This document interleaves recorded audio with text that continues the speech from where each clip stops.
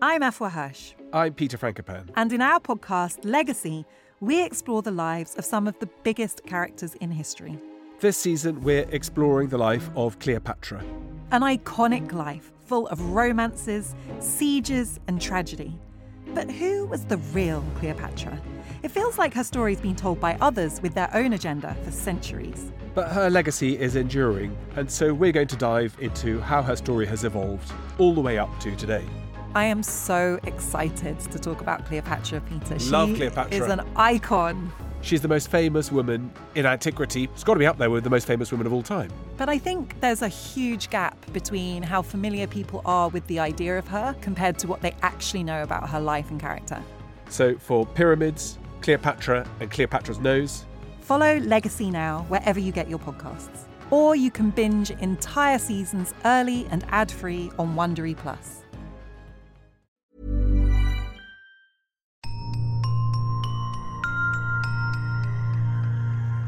You might have noticed that witchcraft is a theme I return to in this podcast. So far we've had witches in Lorraine and a teenage werewolf in the Basque. I make no apology for this. I'm going to keep on doing it because I think witch trials are fascinating, both in themselves and what they tell us about life in the 16th and 17th centuries. So today we're going to examine witchcraft in early modern Germany. And the approach we have today is to see what trials of alleged witches can tell us about the psychology and emotions of those who were accused. And the interesting thing here is that it's possible to learn a great deal about these subjects when we focus on areas that had comparatively few cases.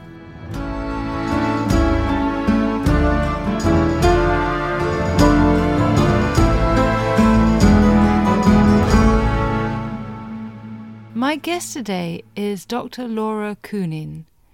Laura is Senior Lecturer in Early Modern History at the University of Sussex.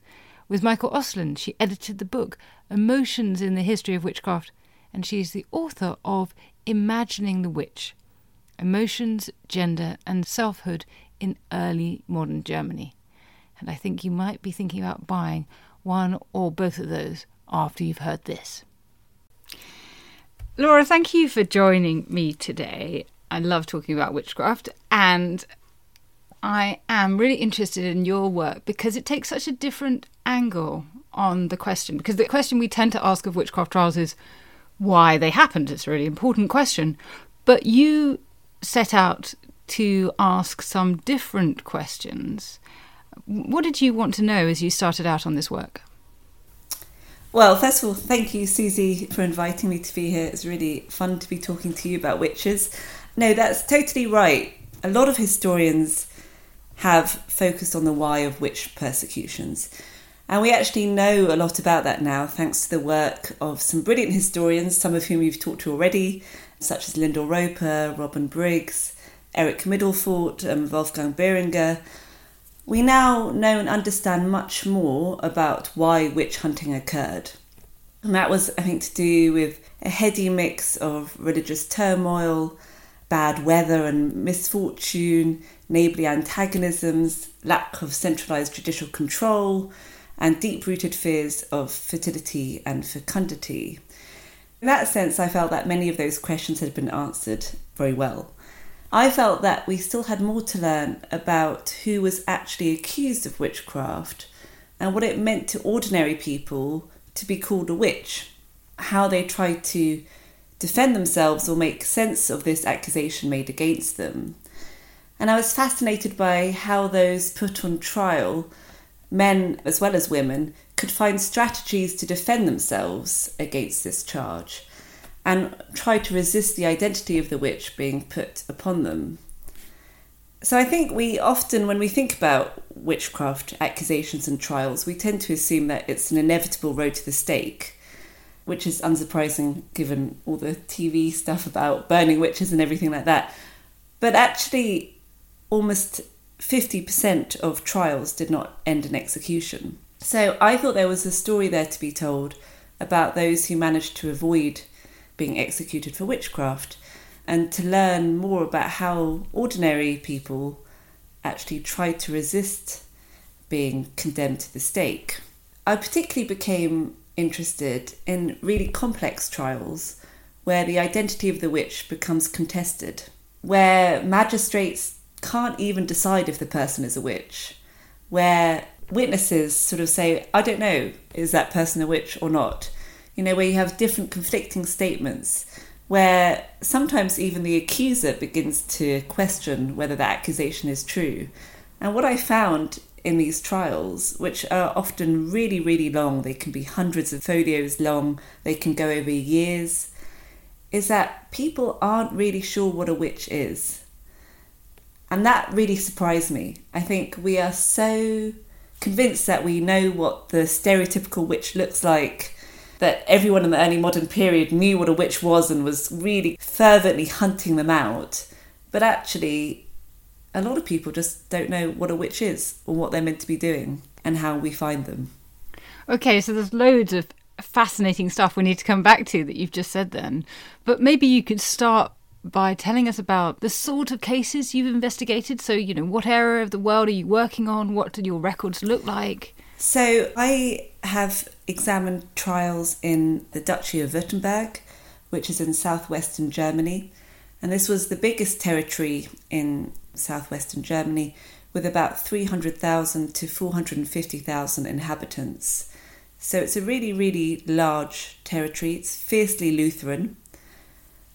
But interestingly, it only had around 350 witch trials over the whole early modern period. Around 600 people were investigated, 350 people were formally put on trial, and 197 of those ended in execution. That's really interesting, because that's a very small number by proportion of the population compared to elsewhere in the German states or other duchies. Quite. So you'll know that the Holy Roman Empire was the heartland of the witch craze. Around half of all witch trials took place in the Holy Roman Empire. And a lot of focus has been on areas of mass witch panics, which actually tells quite a different story to the one that I wanted to tell. You would probably struggle to do my investigation in areas of witch panics because the trials are much more formulaic and do tend to end in execution. This was a very low level of witch hunting, really, for such a big population, as you said. And I think that's why the trials are so interesting, because most magistrates would not be seasoned witch hunters. They might only come across one witch trial in their whole career. And so they really have no idea what they're looking for. They might have some ideas about what they're looking for, but that doesn't necessarily map onto what happens in these trial processes. So these trials tend to be very lengthy and not very standardised. You do sometimes get leading questions, or you get questions put to the magistrates to ask, but they do tend to go on for months, if not years. There's one that actually recommences after 12 years. I have one trial that I looked at that goes on continuously for 2 years. So the woman is in prison for 596 days. The trials tend to be quite lengthy, so from tens of folio up to one trial I've looked at is 600 folio. The trial of the mother of Johannes Kepler was in this region as well, which Olinka Rublak has looked at. That is incredibly lengthy. Also, it goes on for a very long time. So these are very detailed trials. The reports are from the district magistrate, which go to the High Council, which sat in Stuttgart. So you see the correspondence between them. And you tend to get a lot of different characters come onto the stage. So you have the accused, obviously, and their narrative, and the accuser. This is all in the third person. But you tend to have lots of witness statements as well. And sometimes you'll get an expert witness. They were meant to theoretically actually go to the legal faculty in every case, but they didn't usually. But you do sometimes get a pastor trying to give some kind of character statement. And so these are really rich documents with a lot of different people coming into the fray, which I find very exciting, as you probably do as well, looking at these records, because we don't otherwise have records for any of these people. That's amazing. I mean, detailed trials like that as such an incredible resource. As you say, they tell us about the lives of people we would otherwise have no record of, and they give us such insight into their daily life. I mean, that's one reason I find witchcraft trials so fascinating. So what sort of information do you get coming up in your trials? I think what I found quite baffling to begin with when I was trying to write my book was I had previously looked at confessions of witches in a Catholic region where they were much more standardised. A woman met a handsome man in some pasture. The man offered her money. They slept together. Alas, afterwards she realised he had cloven feet and turned out to be the devil. So I had grand plans to write a whole chapter about the devil in the shape of a man, etc. And what I found quite bizarre was that, well, first of all, the devil doesn't necessarily make much of an appearance, not in all the trials. And you don't actually often find out that much about what a witch is because they all seem rather confused about the matter. But you do learn a lot about everyday people and their relationships with one another because there are so many witness statements. And so you can piece together how people lived side by side. One thing I found really interesting was that you get quite a few statements from husbands of accused wives. And they're not necessarily love letters in the way that one might imagine. They can be quite pragmatic. One husband said of his wife, "Please let her free because I need her for harvesting." Well, better to be needed for that than nothing, I suppose. But it tells you, that women worked. They were really essential in the household economy. You hear about how women borrowed salt from their neighbours, this kind of commodities of exchange. You learn a lot, and it was really fascinating, but you don't necessarily learn about the things you think you'll learn about. So what the devil's meant to look like, or what a witch should be. But they do tell you a lot about everyday interactions and about people's fantasies and fears, what people thought a witch might do to them. A lot of it's obviously about ill relatives and livestock, about dealing with misfortune, about how to explain the unexplainable. So you've touched a couple of times on this question of what a witch was and how tricky that was. How was a witch defined? That's a very good question. That's kind of what my book is about, which is it's a lot harder to say than we might assume. Again, as I mentioned, I think because we have this image of this really ferocious witch hunting in this period, which is true to a point, we assume that everyone knows exactly what they're looking for. But actually, it's a very ambiguous category, and the definition of a witch can also vary from region to region, which makes things even harder. So it depends on legal and theological codes and beliefs. According to the legal code of the Holy Roman Empire, which is the Kounine, harmful magic was to be punished by death. So in theory, a witch was someone who practiced harmful magic, and that was what they could be executed for. However, this legal code was not uniformly applied to all of Germany. So in the region that I'm looking at, in southwestern Germany, in the duchy of Württemberg, they do not distinguish between harmful and harmless magic, but they actually say that a pact with the devil, even if no harm was caused, is deemed a spiritual crime worthy of death. So again, you can see straight away there's not a completely uniform understanding of what a witch is supposed to be in a legal sense. So legally speaking, in the Duchy of Württemberg, it's someone who's made a pact with the devil, but in some other areas it's someone who's committed harmful magic. I think in the Duchy of Württemberg, the idea of the witch is also heavily influenced by the Lutheran orthodoxy. And this was taught at the University of Tübingen, and generations of pastors were trained in this Lutheran orthodoxy, which espoused a providential view of witchcraft. And I can explain what that means. Johannes Brenz is perhaps the most famous reformer who espoused this Lutheran orthodoxy. And he gave sermons on witchcraft. And he would argue, for instance, that hailstorms, which were generally understood by local people to come from a witch, were actually not caused by witches, but were God's way of punishing people for their sins. So if one had a bad crop, or there were hailstorms which ravished one's farmland, rather than trying to find someone to accuse of witchcraft, one should actually look at oneself and ask what sins had I committed to befall this harm. So does that explain why there are so many fewer trials, in your opinion?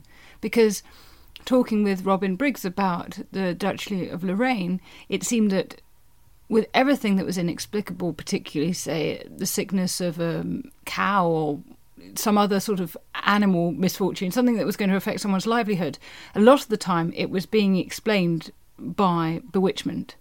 In theory, yes. Lutheran pastors said there is no point accusing a witch because witches cannot harm. That isn't to say that Lutheran pastors thought that witches shouldn't be punished. They thought they should be punished, but for their spiritual crime of turning away from God and making a pact with the devil. But they said no, if you have a sick animal, if you have a dying child, if your crops are harmed, that is not because of witchcraft, that is because of the sins you have committed.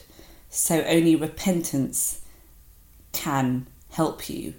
Now that's the theory, but if that were the case, then no one would accuse anyone of witchcraft.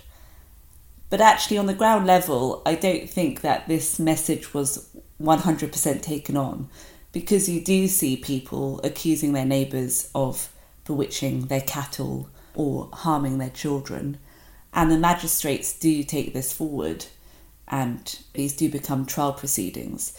So we do see a real gap here between theological beliefs and what they're trying to tell their parishioners to believe, but still on the ground level you do have a sense of people believing in witchcraft. And there must be some sense that the judicial elites also believe in witchcraft, otherwise there would have been no trial proceedings whatsoever.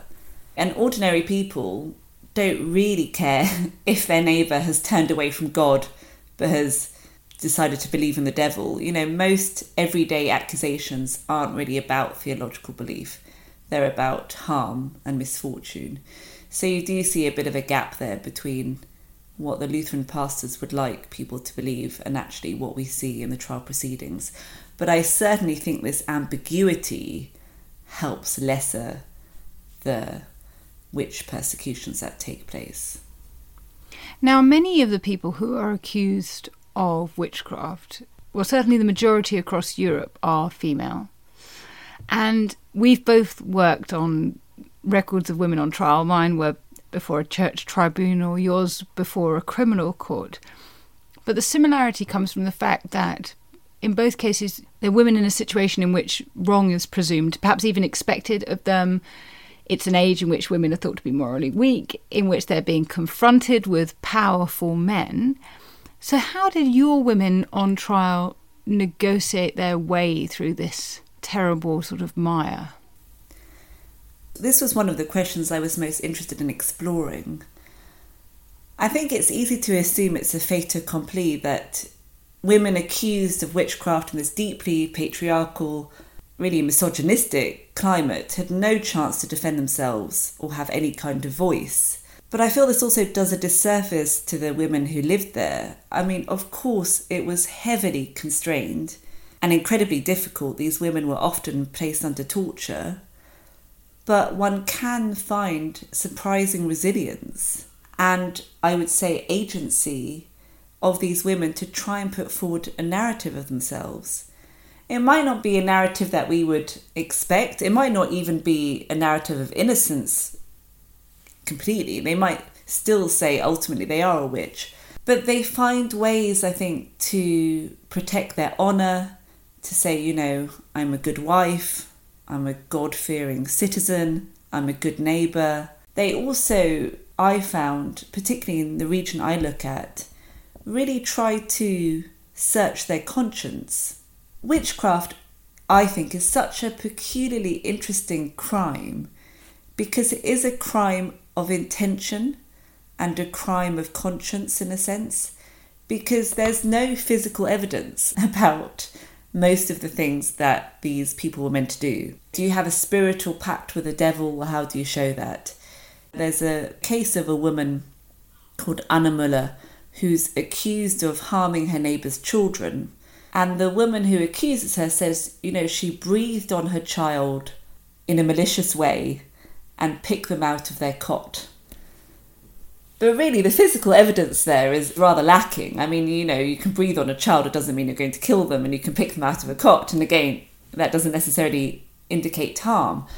So the magistrates and those on trial, the accuser, the accused, the witnesses, have to think about, does this person have intention to harm?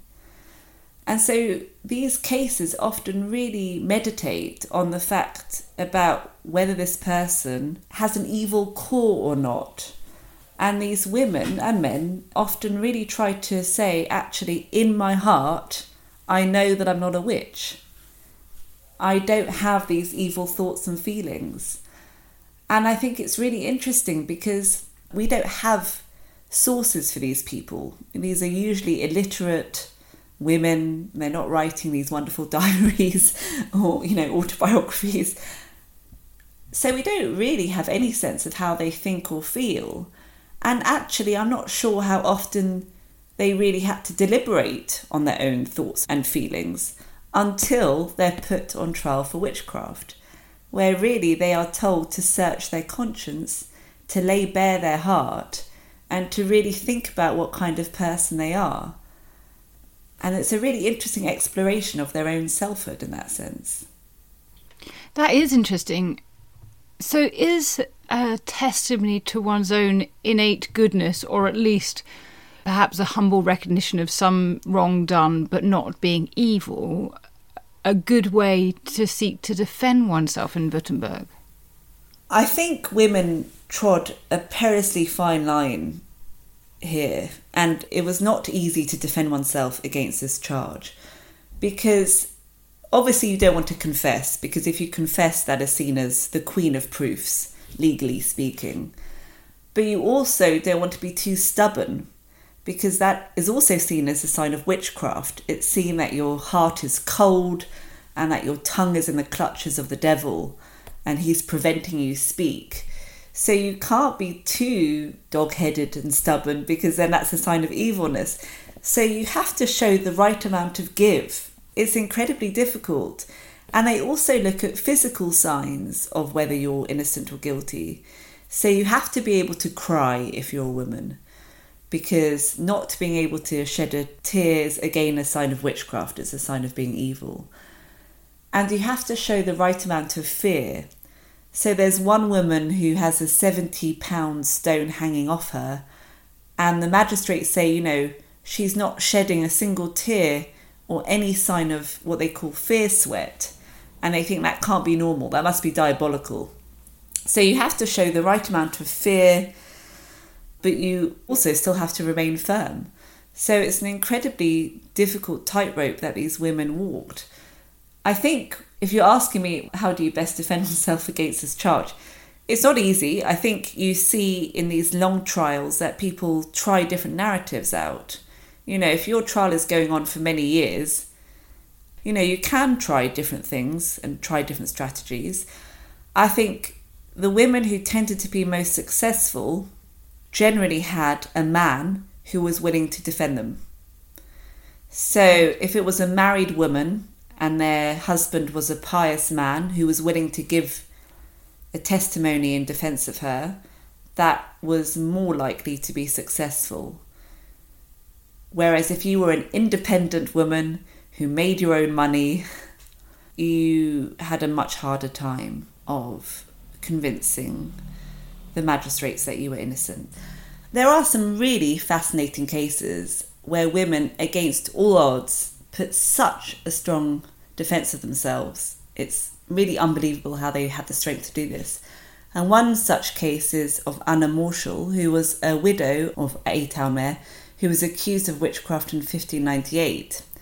And she was imprisoned for 596 days and subjected to torture, held in chains. She wasn't allowed to see her children. She wasn't allowed to see her family members. She was kept cold. She was hardly fed. But she never confessed to witchcraft. And eventually, after 596 days, she was set free. And it's a really difficult trial to read, but it's really amazing as well. And she is granted the right to give some first-person supplications. And as you probably know, working on trial records, when one does find a first-person supplication, it's one of the most exciting things ever, because it's then more their voice. And she really documents the torture to which she was subjected. And she sort of thinks there's animosity against her by the magistrate who's putting this case against her. She did get help. She had some money, so she got help from a lawyer. And her son and son-in-law also drafted legal experts to help her. Her son or son-in-law, I can't remember which one, was a pastor. So I think there's also this theological language that she had access to. But nonetheless, regardless of all of that, bear in mind she's a widow, she has grown-up children, she's not young.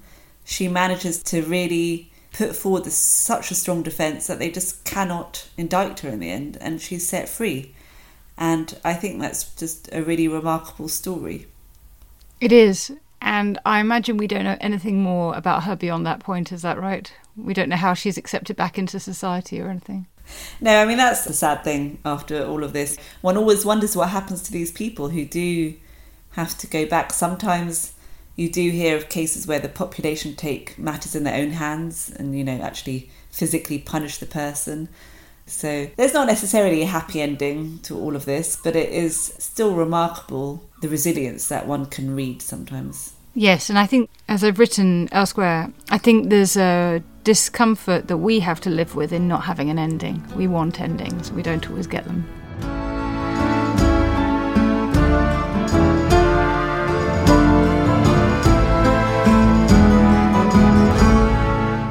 Okay, Tristan, you got 50 seconds. Go. Right, so Dan's given me a few seconds to sell the Ancients podcast. What is the Ancients, I hear you say? Well, it's like Dan's show, except just ancient history. We've got the groundbreaking new archaeological discoveries. This seems to be the oldest known dated depiction of the animal world, as far as we can tell, anywhere in the world. We've got the big names. It's one of those sort of great things, Pompeii. It's kind of forever rising from the dead and from destruction. We've got the big topics. The man destroys 7 legions in a day. No one in history has done that. Subscribe to the Ancients from History Hit, wherever you get your podcast from. Oh, and Russell Crowe, if you're listening, we would love to have you on the Ancients. Spread the word, people. Spread the word.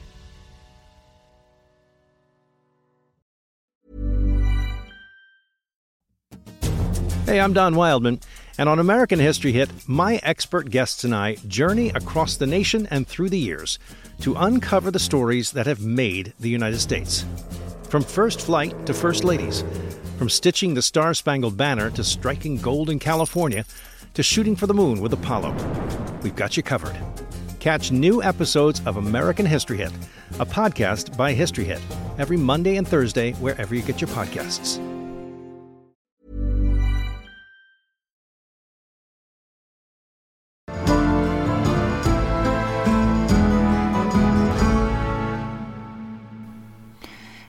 One thing you've done particularly with Witchcraft trial records, in thinking about this moment where people had a chance to reflect on themselves, is that you're using the records to look at the kind of emotional and psychological world of the people on trial.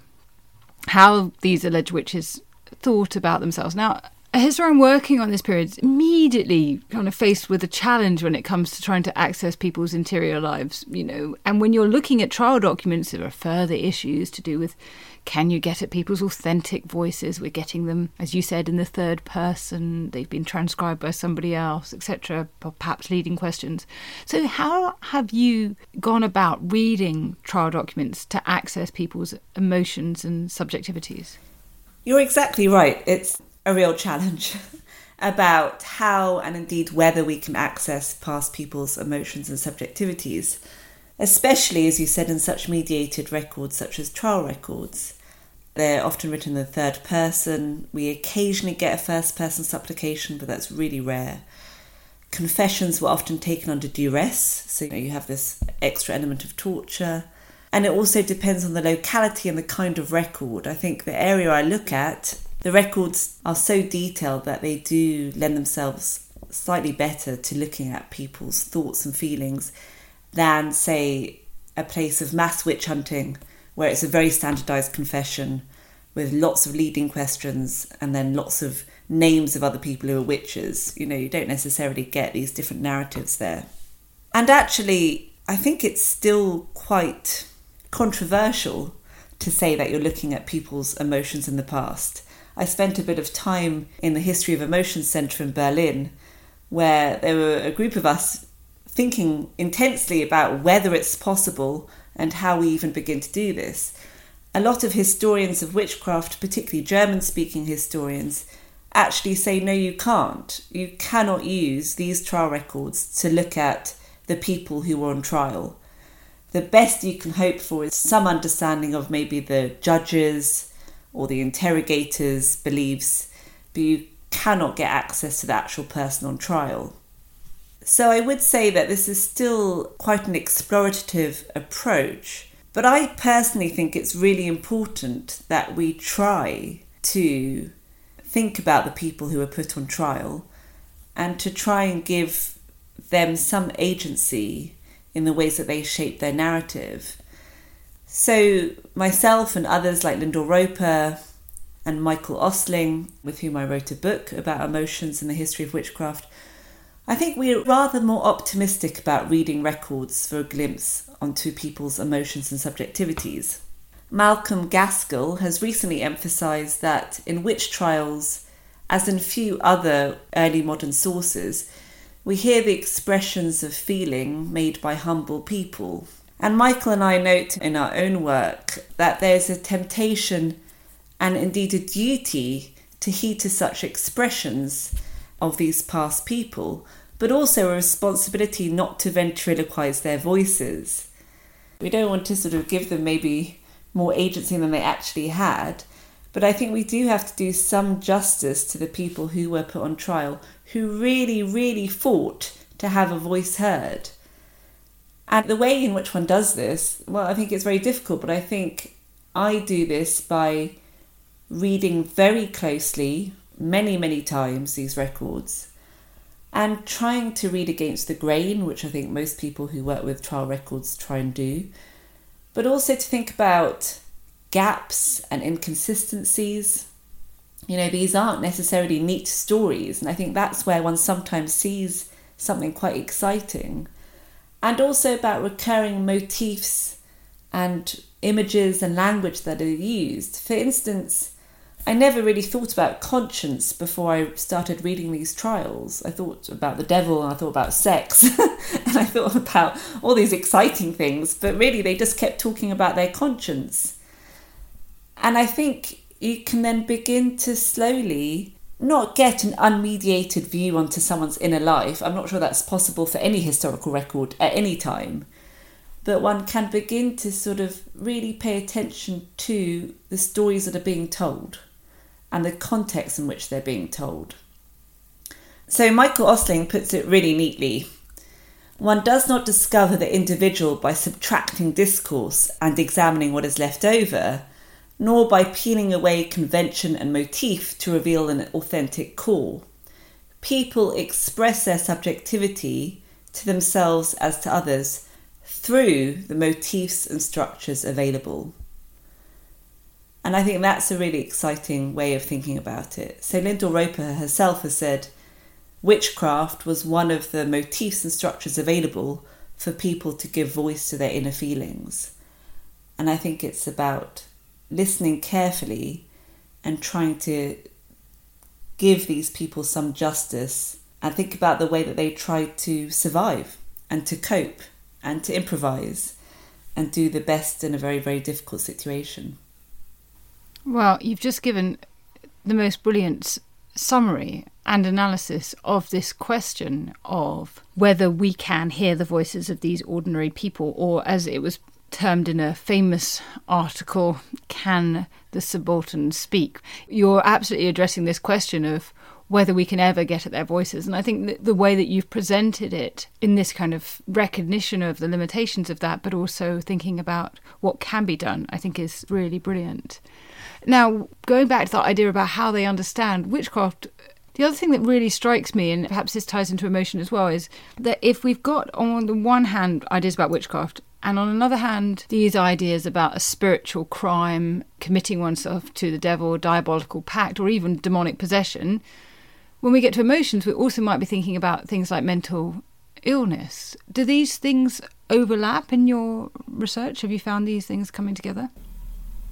It's a really interesting question. It's a very difficult question to answer because it's easy to put our own understandings of mental illness and project them necessarily onto the past. I do think you do see a bit of overlap. I have one case in 1678 of this woman called Dorothea Rieger, and she voluntarily confesses not actually to being a witch, but she confesses that the devil used her sins and that she belonged under the gallows, and yes, one should burn her.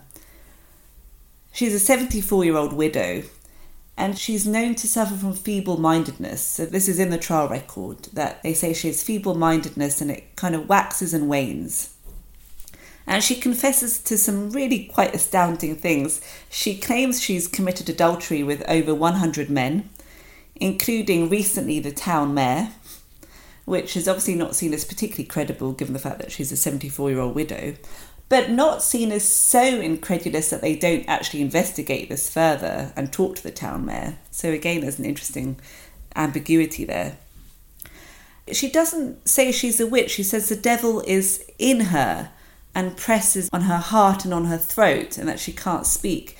So it does sound almost like demonic possession. But eventually she does say, yes, she is a witch, because I think my reading of it is that she wants to die. And she thinks actually confessing to witchcraft is the surest way of being executed for her crimes. So it's a suicide by proxy where you don't actually have to commit suicide. In the event, she actually dies before the trial finishes.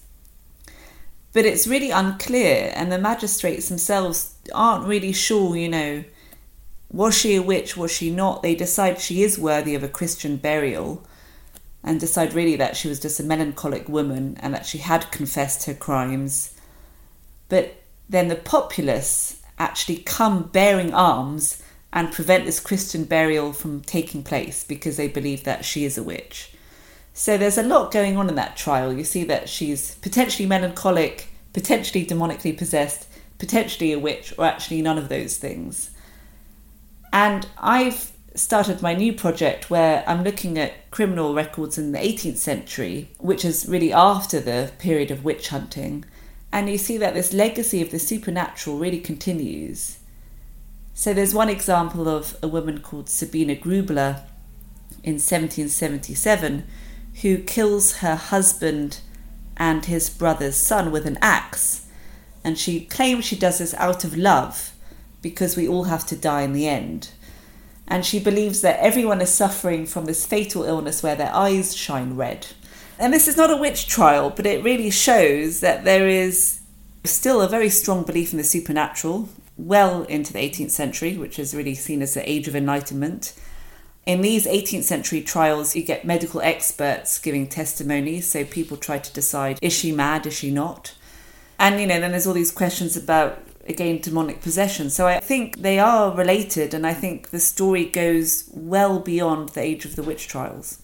And it's interesting also, you talked about melancholy, which we might consider to be depression or mental illness. Talked about madness, and I suppose the other category we consider is learning disabilities, which did have a way of being figured in this period, at least in England. I think when they talk about, I'm using contemporary language here, so please don't take offence, anyone listening, but, they talk about idiots and fools, and this is the language natural fools that they use to talk about people who we would say have learning disabilities. And perhaps in Dorothea's case, that feels like there are some resonances of that perhaps as well. Yeah, they don't use that language. They seem to think of it as feeble-mindedness, but I think they do see her as suffering, for sure. And I think they are aware that she seems to want to end her life. But you do see sometimes they actually say that one woman has a stupid face. They don't think that she completely understands what's being said of her on trial. And they do try to show some awareness of this. There's a case of a man who's 20, which is well, unusual in both ways. A young man, you don't tend to assume young people get accused of witchcraft, and you don't assume men get accused of witchcraft. And he confesses to being a witch. This is in the 1630s. And he says that some women gave him a salve, and 20 women came to his prison cell, and they danced in the prison cell between 12 midnight and 4 a.m. And the magistrates just don't believe him. Despite the fact he's on trial for being a witch, they say, well, look, 20 women can't fit in your prison cell. This doesn't seem like this could be true.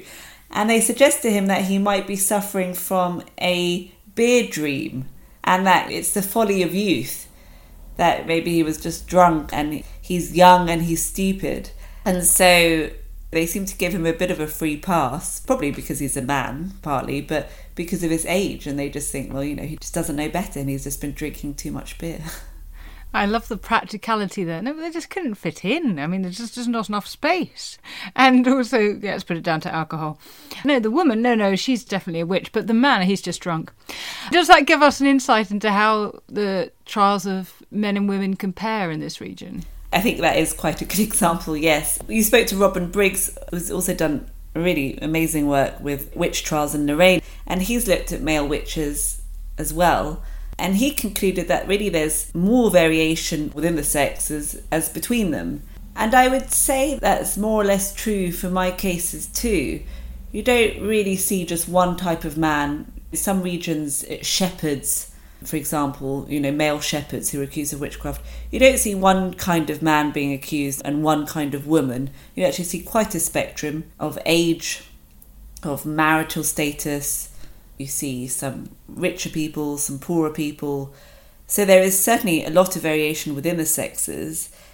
But it does seem to me, as I said earlier, that if a woman had a defence of a man, she was more likely to be set free. And it does seem that there was just a bit more scepticism about whether a man could really be a witch.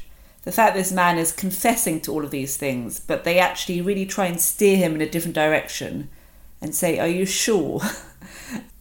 And I don't necessarily know one would see that quite so clear-cut in a female case. So I would definitely say that there aren't crystal clear patterns, and it is striking sometimes the similarity between male and female cases. And it's also striking about how much variation there could be within male witch trials and female witch trials. But there does seem to be slightly more lenience paid sometimes to the confessions of men. Given that we have this testimony from men defending women, and perhaps there are other instances of this too, do you think the records give us insights into the relationships between the sexes? Absolutely. And this was actually something that I was really surprised by. I came sort of wanting to learn more about women. I was deeply influenced and admire the work of people like Lyndall Roper and Diane Purkis. And so I'd read all these books about witches, learning about women through these witch trials and about female antagonisms. So I wasn't really expecting to see so many men. Even if you're not looking at a male witch trial, I was just surprised about actually how many male characters come onto the stage. I mean, obviously you have the interrogators and the torturers. We know that they're always going to be men. But the number of witness statements from men that you find is actually really large. I mean, they often ask men to talk about their female neighbours.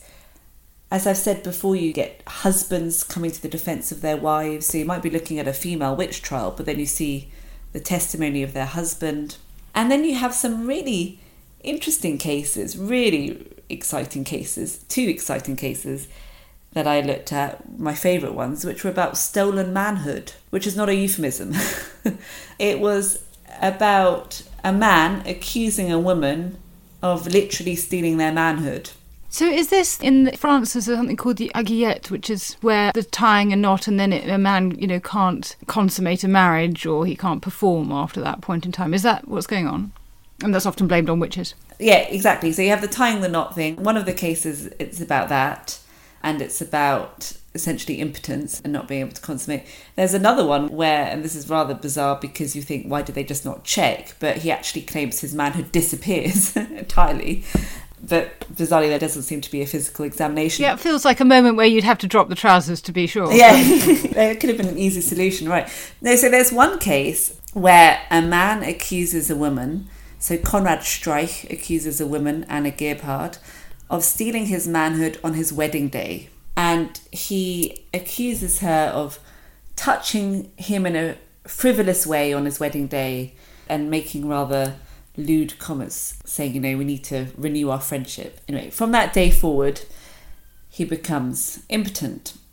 But what's really striking about this case is Konrad Streich was an upstanding citizen, he was a burgher, he had connections with the ruling magistrates, and Anna Gebhard, who he accuses, has a bad reputation.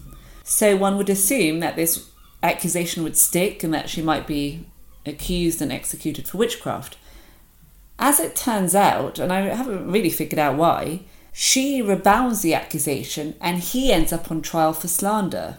So he ends up having to defend himself against the accusation he's made against her, all about his stolen manhood. And it's an incredibly juicy trial, as you can imagine, with a huge amount of detail about everything, including his manhood. And really, you learn a lot about his fears, also the pressures on men to get married and to perform and to become the head of a householder. You know, this was a deeply patriarchal society, but men could also be victims of that. And you learn a huge amount about the relationship between the sexes in this. It's really about, he felt that she shouldn't have talked to him in that way, and then he accuses her of manhood, and then she accuses him of slander, etc., etc. Then her husband comes to her defence. So yes, you do learn a lot about the relationship between the sexes.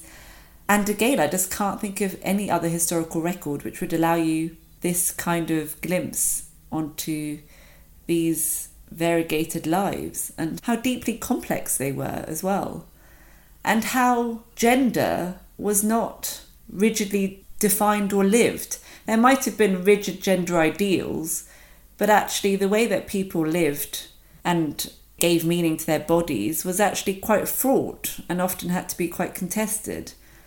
And I find that really exciting, that you really can learn about also the physical understandings of gender through these trials. I was really amazed at how much one could learn about men, even in female witch trials. I think, again, that was a story I hadn't really read.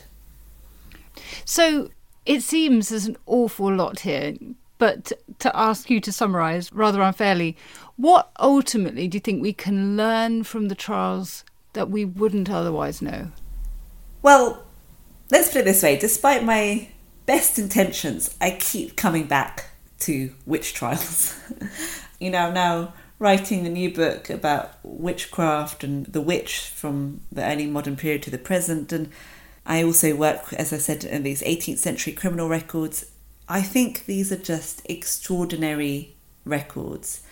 And I think they're so deeply valuable because they open up questions onto the everyday lives of people who are otherwise lost to us in the historical record, men and women, and the relationship between the two, as you said. And one thing that I found really surprising is that one might not use witch trials really to learn that much about witches or to learn about the devil, but one can catch glimpses of people's relationships and feelings, about how gender was lived and grounded in their body, in their physicality, and about how people just did their best to survive in highly challenging situations. And I think by paying really close attention to these individuals' narratives, sitting with these narratives and being okay with the contradictions and the inconsistencies and the bafflement of them, we might not be able to save these people from the stake, but we can serve them some justice. And that's why I think they're just such great sources. Amen to that. Laura, thank you so much for sharing your research with us. It's deeply fascinating and has just been a real treat. So thank you for that.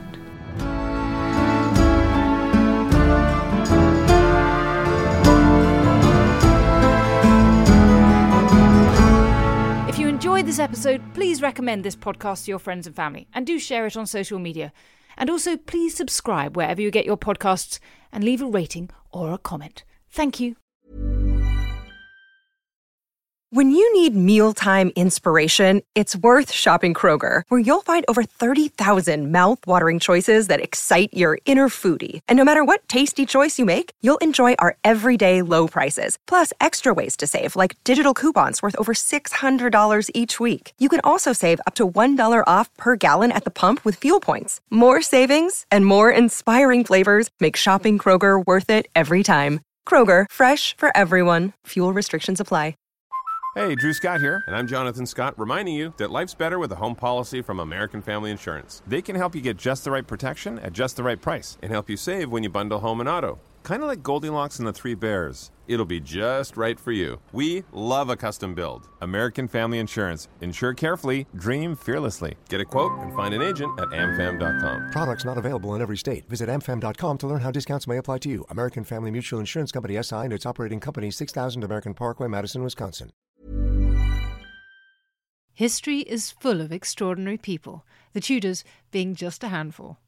In my latest film on History Hit, we meet Bess of Hardwick and go inside the incredible house that she built, a house that defines the elegance and grandeur of the Elizabethan age, a house fit for a woman who climbed to the top of the Tudor social ladder. To find out more about the life of Bess and many more fascinating figures from the past, sign up via the link in the description with the code TUDORS for an exclusive discount.